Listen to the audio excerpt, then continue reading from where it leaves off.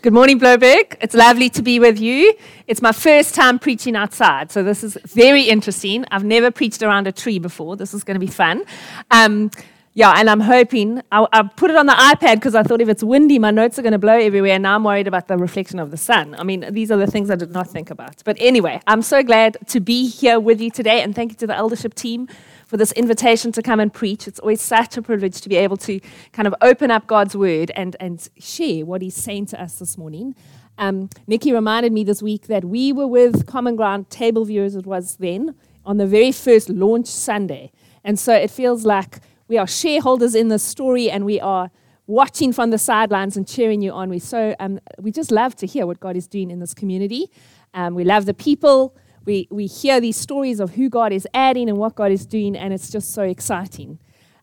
So glad to actually make it today. This is the first time we've come while you've been in this amazing venue. And then, of course, we're not actually in the venue, we're outside, but it's even better. So I'm so glad we could be here today.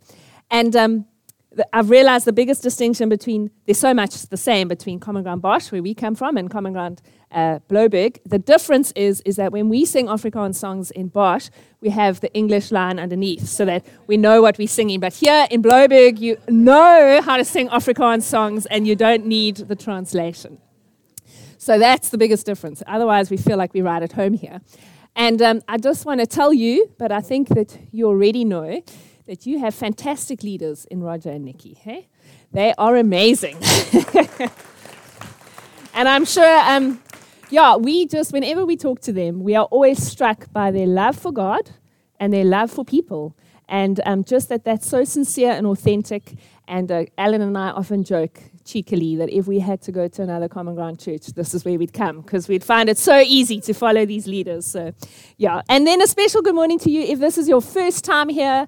Maybe it's your first time back in church for a while. Any Sunday is a good Sunday to pop in, so we're delighted that you're here, and just relax and enjoy the morning together. So I'm going to pray, and then we're going to jump into where we are this morning. So, Father, we do want to just thank you for this opportunity to be together.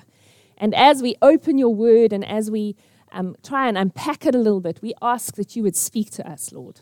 Thank you for this reminder this morning that we pause what we are doing. We step off the treadmill to engage with you, to hear from you. And so, Holy Spirit, we invite you to come, to speak to us this morning, to shape us, to mold us, to make us more like Christ. Thank you, Father. Amen. Okay, so we're in chapter 1 of this amazing book of James. And I thought I would take just a few moments to just contextualize where we're at in the journey, because we were interrupted by Easter. And we kicked off the book, and what we notice immediately about this book of James is that it's an intensely practical book. And it's one of the reasons lots of people love it. It's short, and you can understand what it says, because it's so practical and it's so applicable. And so that's what James loves to do. He likes to take truth and then apply truth, which is essentially wisdom, helping us grow in wisdom. That knowledge isn't just something you acquire, but knowledge is something you try and apply. And so as life happens and you're responding and reacting, you're taking this truth and you're applying it and you're living it out. Remember what we know about James? He's the half-brother of Jesus, okay? Obviously not biologically, because Jesus was born by the Holy Spirit.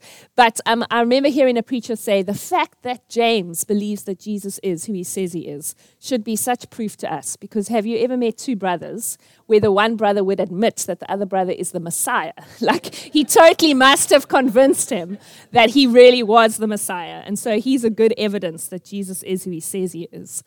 And James is this church leader. He leads a church in Jerusalem. He's a pillar in the early church, and he's known for his courage, and he's known for his wisdom. And so he writes this letter. He's writing it to his church. He's writing it to the 12 tribes who've been dispersed. And in a sense, it's his summary of wisdom, words to live by. And so he writes in a way that's quite easy to memorize. He writes these kind of short one-liners. It's very similar to Proverbs. He wants us to get it. He wants to keep it simple so that it's clear in our minds. And one thing, as I was researching, a little anecdote about James that I didn't know, so maybe you don't know this either. In the early history of the church, it says that James was such a man of prayer that he had these thick, large calluses on his knees. They actually looked like the knees of a camel because he prayed so much. And I was like, wow, that is a lot of prayer if it actually changes the shape of your body. So he is, as we've looked at chapter 1, what we've noticed is that James is talking about real life, and that real life is tough. So he's not pretending that this life of faith is easy. And so we've covered things like struggles and trials and temptations and how we deal with those things. And that's relevant to us because we can all relate to that. Life is tough. You know, if I say that to you this morning, I think like we can all nod along. We can resonate with that. Maybe life is tough for you personally, that you're going through a difficult time in your own personal life. And maybe it's a season that you're in. We're coming out of this COVID season, which is great to be coming out of it, but there are kind of implications and the impact of that. We're still feeling that. One of the things we were chatting about is just the financial strain that we feel like, particularly our nation, is under. Alan did a little research for me. If you bought a litre of petrol on the 7th of April 2021, you would have paid 16.60 Rand for that litre. A year later, that same litre now costs you 21.24 Rand. So that's a 28% increase, and that's just fuel. No wonder we're feeling that kind of strain and that finding it difficult to make ends meet. We think about our nation and the tough things that are happening in our nation. I think we've all been gripped by KZN and what's happening there and the devastation of those floods and the impact of those floods. And then if we look wider into the world, today marks its day 60 of the war in Ukraine. And 46,000 people have died, and just over 12 million people have been displaced because of that conflict. And that is tough. Those are difficult things. Those people are enduring trials and struggles. And so we know life is tough. And that's the context that James was writing this letter, and so that's why it's relevant to us. We want to take what James is saying, and his overall theme is this idea of encouraging us to persevere, no matter what we face, persevere. And so in verse 12, he says, remain steadfast. Remain steadfast. And back in verse 4, he reminded us why. He said, let steadfastness have its full effect so that you may be perfect and complete, lacking in nothing. That's what's happening here. As we go through life, as we face these things, God is working, and he's making us perfect and complete. He's not making us happy and content. No, he's making us perfect and complete, lacking in nothing. He's working out Christ-like maturity in us as we face these tough things. And so in this letter, what we're going to see over and over again is James being very honest about us, and he almost shows us these home truths about ourselves, but then he keeps reminding us about truth about God and keeps reminding us about who God is. So last time we were in James, Rigby was here. Do you remember that? Those of you who were here, he spoke specifically about how we handle temptation when temptation comes our way. And his message, he spoke about the source of temptation, the force of temptation, and the course of temptation. And he landed that message with some really practical tips, if you remember. And he spoke about the downward spiral that happens. There's these evil desires that lead to sin, that lead to death. And today we're going to focus a little bit more on the upward cycle, the path that leads to life. And so we get to these 3 verses for today. And thanks to Jolene for reading them earlier. They're on the sheet, because sometimes when we preach through Scripture, it's helpful to have them in front of you, so they're there. I see Nikki even gave you some space to write lots of notes, so that's great. Okay, so I'm not going to read them again, because we'll kind of read them as we go. But I want to begin with the big idea for today, and enter the visual props. Okay. So if I had to sum up what today's big idea is, it would be this: look up. Look up. Okay, James is reminding us, he knows we can get so focused on the situation we find ourselves in and how overwhelming it is, this hardship, this difficulty, this trial, the temptation that we're facing. And he's saying, no, look up and remember. Remember who God is. In the middle of what you're going through, there's some truth to hold on to. Remember. And his main idea, God is good. Okay, so this is the big idea. Look up, remember, God is good. So when you're going home and you go, what was that sermon about again? Look up, remember, God is good. You just have to remember that. Okay, so let's dive in. Verse 16. Just 7 words, very clear. Do not be deceived, my beloved brothers. In other translations, it's translated brothers and sisters, because we know James is writing to the whole church. It's including everybody. And so he starts this section with this strong, urgent appeal. So I've just summed up this verse. Whoops. with this. Do not. It's a big do not sign. Thanks, my love. So he's saying, don't be deceived. It's so simple. It's so clear. The word that's translated be deceived is used later in chapter 5, and it's describing those who wander away from the truth. That's how they are deceived. And so he's saying, don't be deceived. Don't wander away from the truth about God. Okay, don't do it. Now, why do you think James has to be kind of so urgent and so direct in his appeal? Why does he need to say this? Well, I think it's because he knows people and he knows us. He knows what we like, okay? He knows that as humans, we are flawed and we are weak. And so often our response is sinful or inadequate.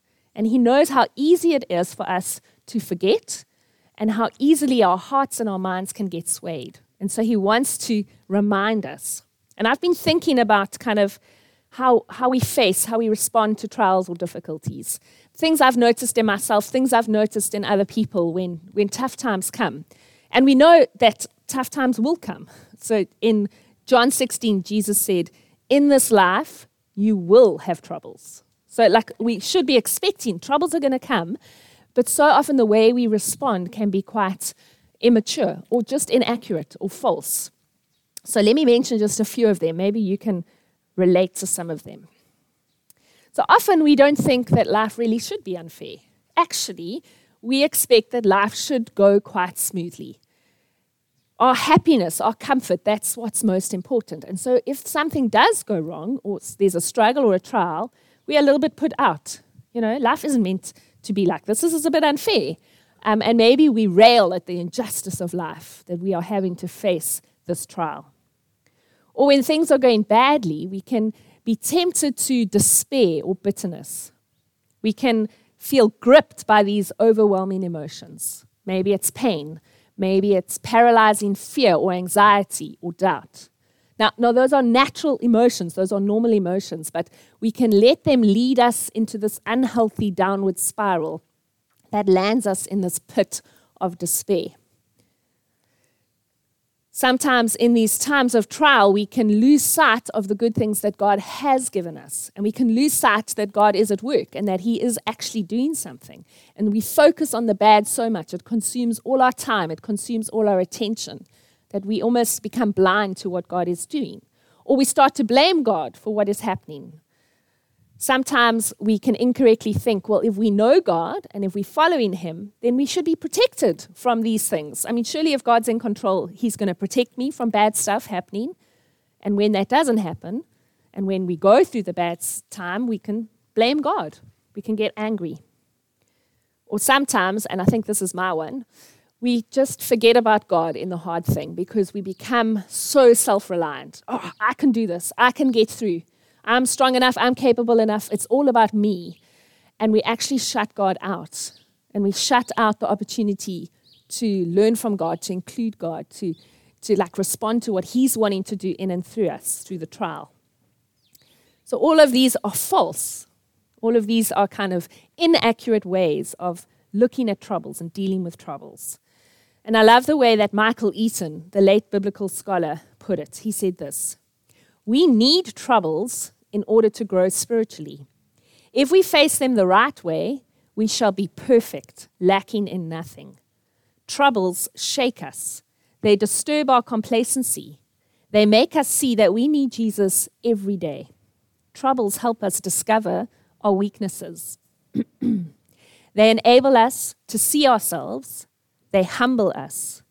Troubles help us to depend on God. It is only when we are in difficulty that we are driven to trust in God in a way that we have never done before. And we rejoice not in the trouble itself, but in what we know God is doing. Okay, so remember the big idea.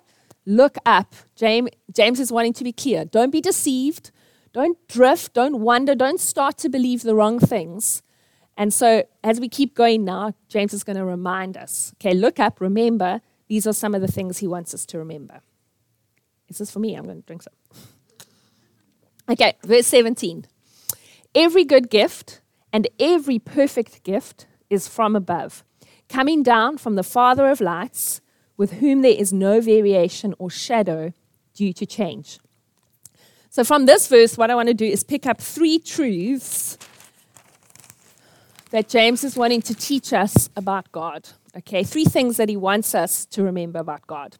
So number 1, he's reminding us of the source of all blessing. God is the source of every good gift, every perfect gift. And so that's what it says. Every good gift, every perfect gift is from above.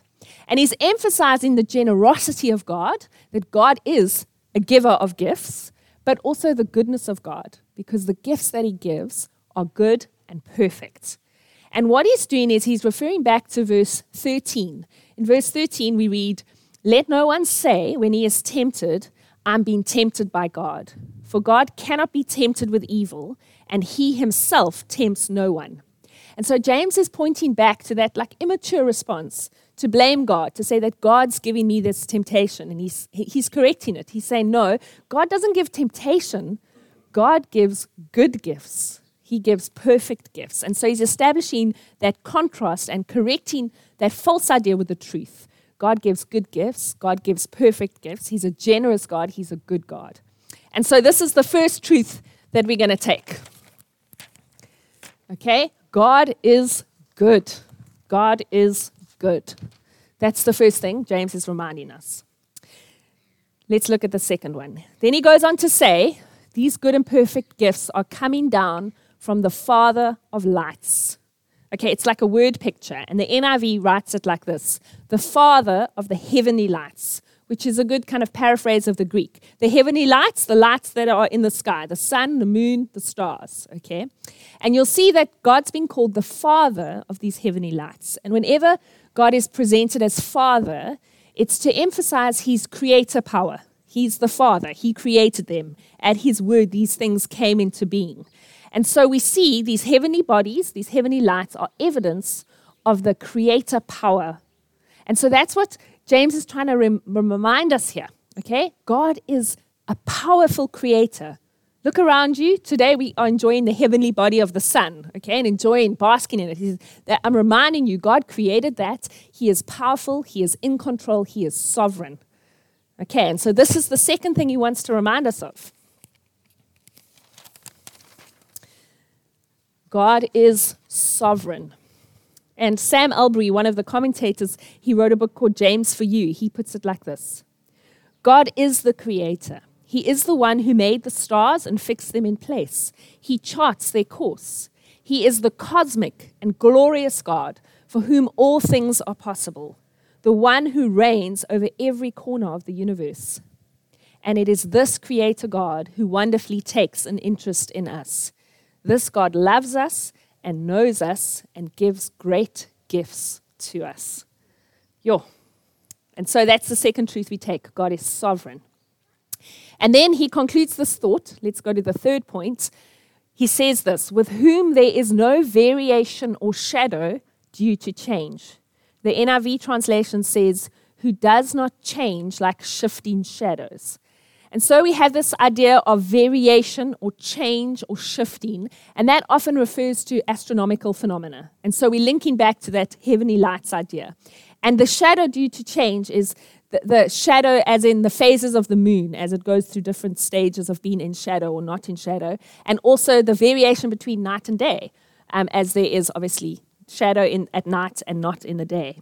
And so we see here there's this language about this constant motion in the heavenly bodies, and it makes a contrasting point about God, because he doesn't shift or move or change or vary like the heavens do.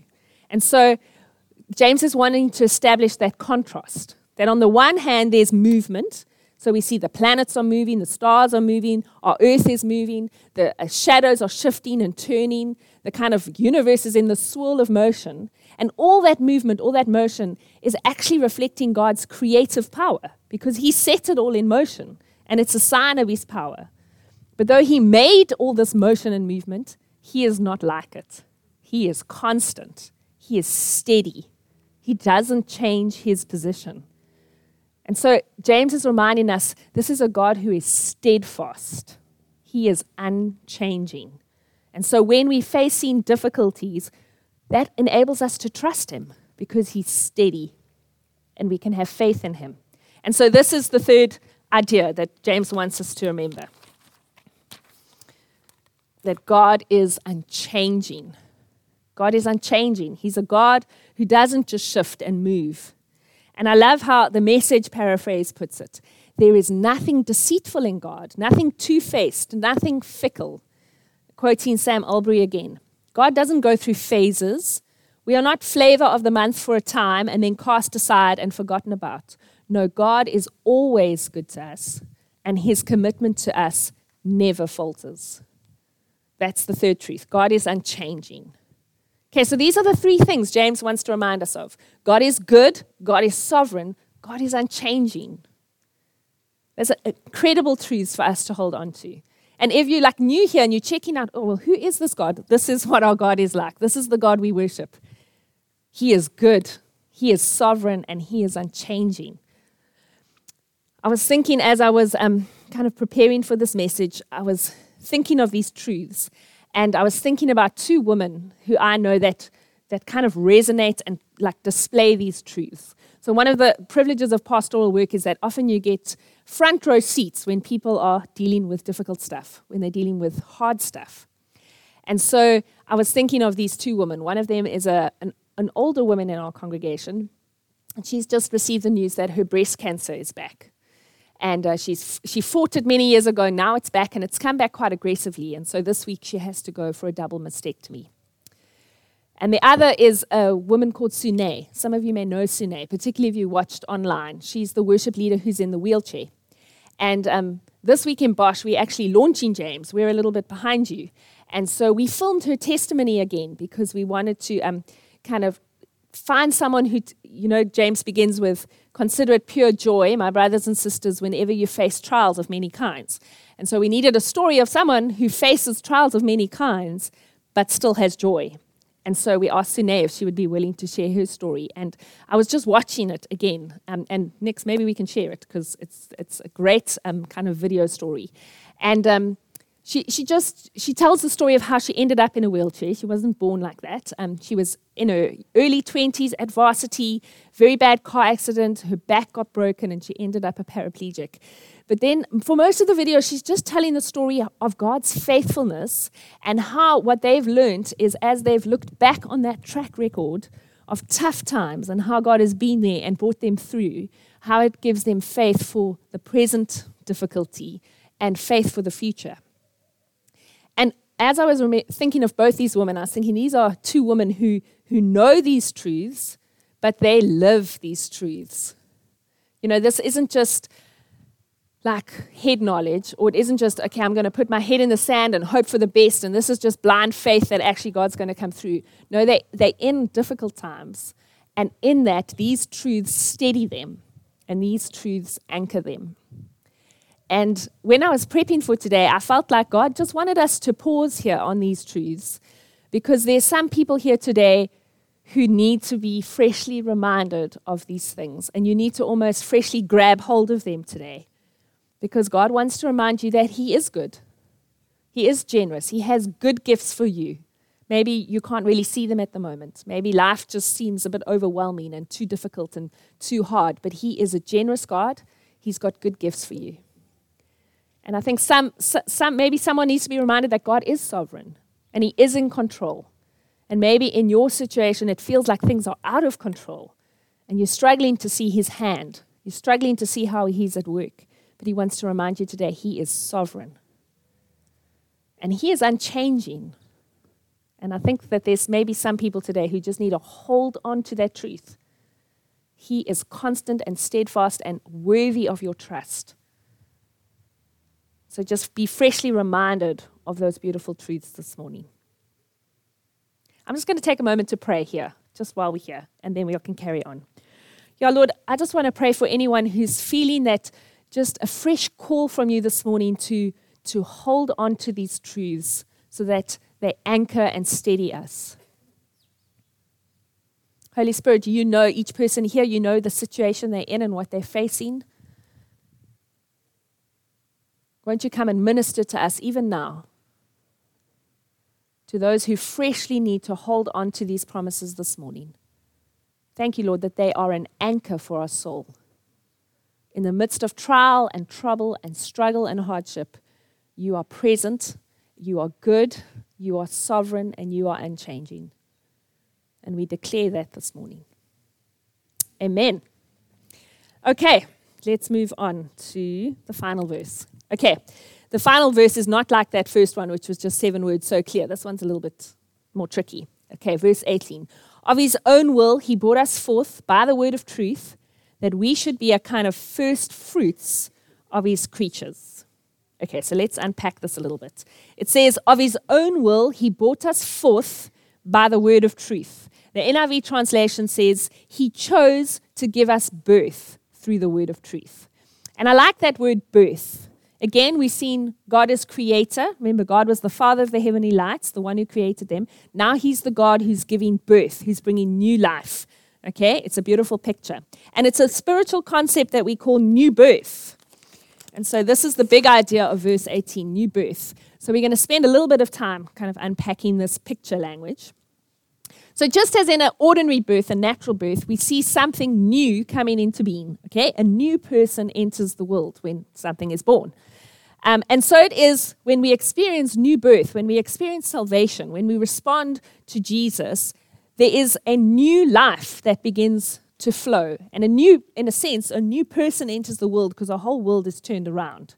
So sometimes the scriptures talk about this as saying we come alive to God.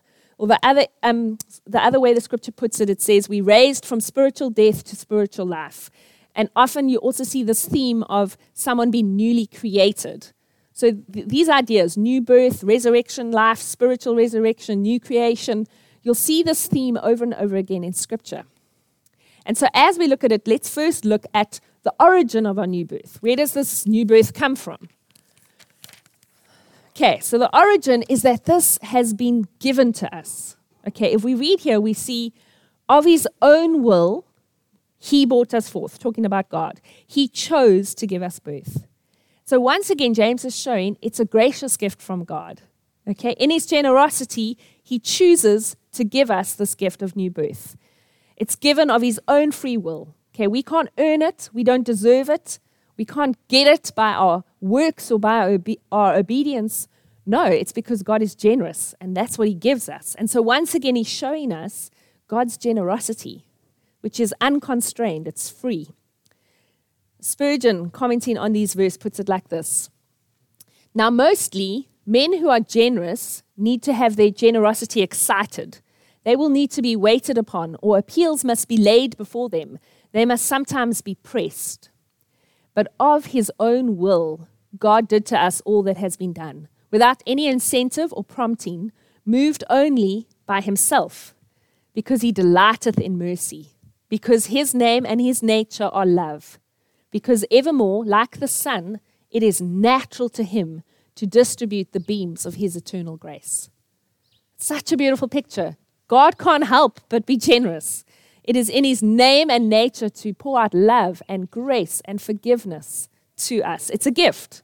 So that's how this gift begins. It's given to us. We receive it as a gift.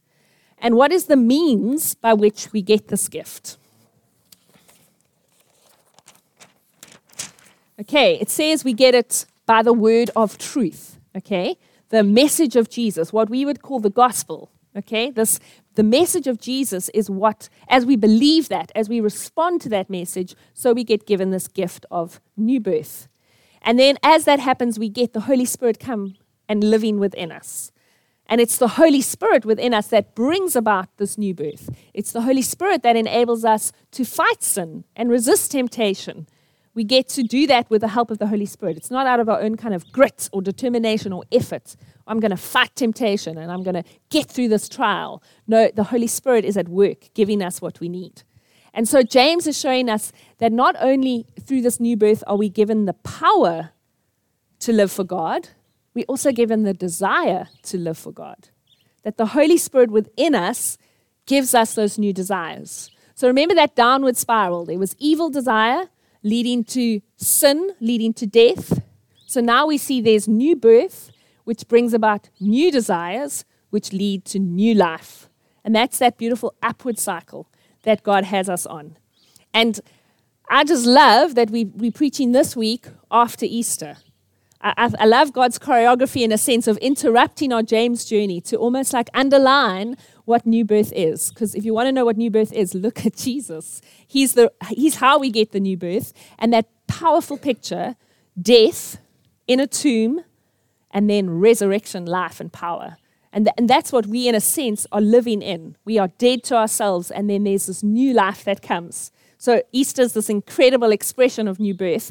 And I felt like God interrupted us to say, I want you to really get this. And so I'm going to put Easter in the middle where you celebrate what resurrection life really looks like. And then what is the result of this new birth? So it says in there that we become like first fruits, okay? That we should be a kind of first fruits of his creatures. So let's unpack this image of first fruits. Some of you might not know it, mainly because we're not really an agricultural society anymore. But in that society, what it meant is the first fruits were the first fruits, the initial batch from the crop or from the harvest. And what those first fruits meant is that this was the guarantee, this was the promise that the rest of the harvest, the rest of the crop is on its way. Yes, they're here. It's the first fruits. And then the second thing is that these first fruits were the choicest fruits. They were the best fruits. And so in the Old Testament, what would happen is they would take those first fruits and then they would offer them back to God as a dedication, as an offering to him, as a thank you for the harvest that was coming.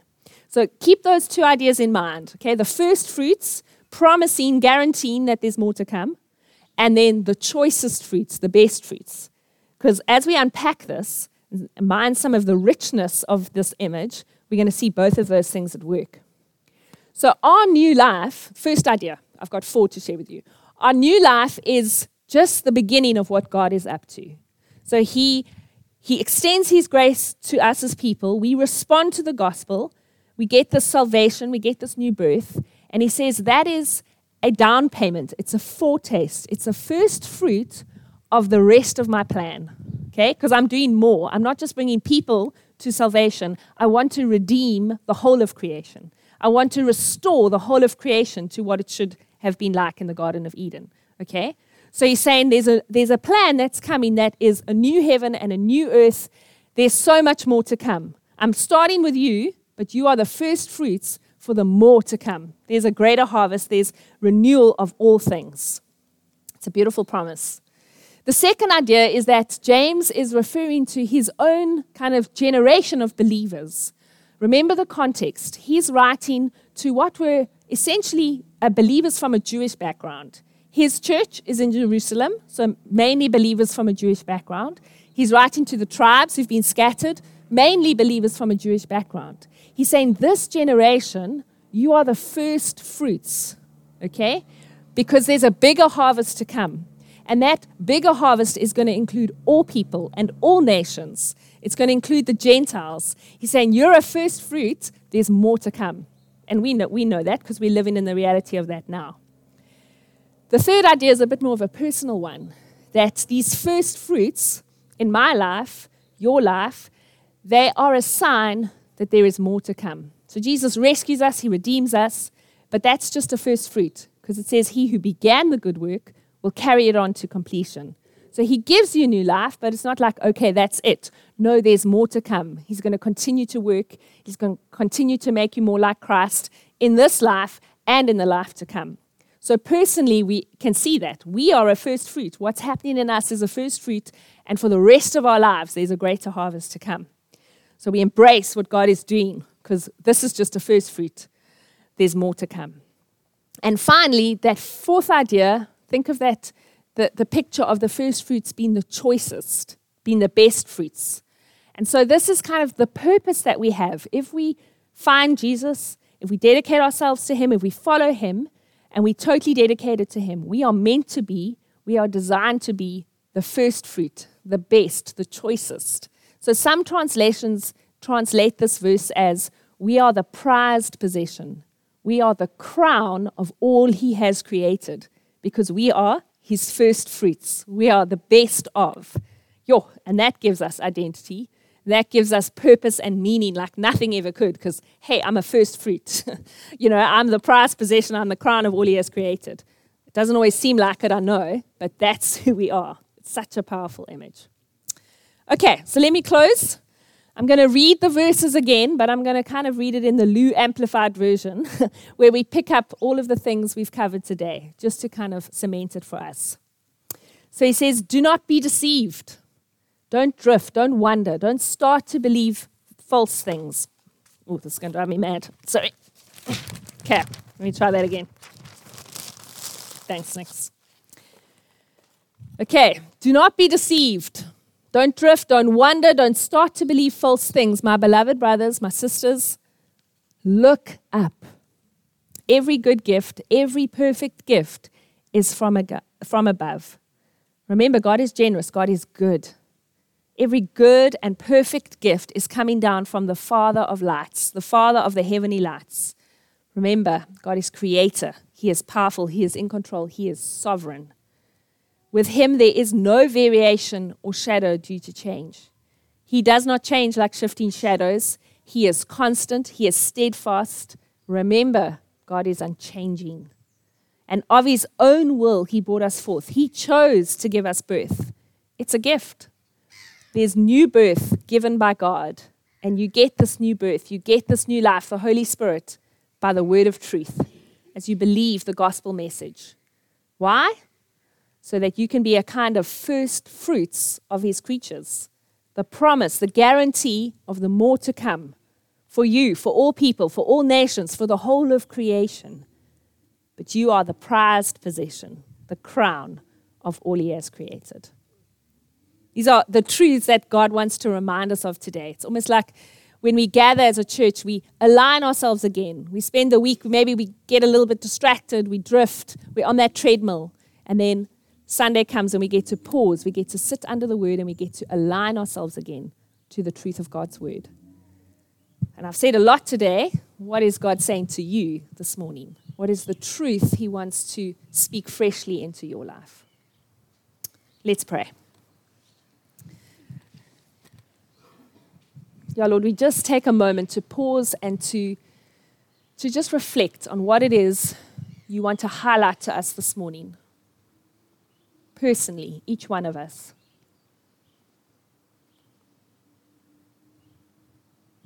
Align our hearts afresh, Lord, to truth, to who you are.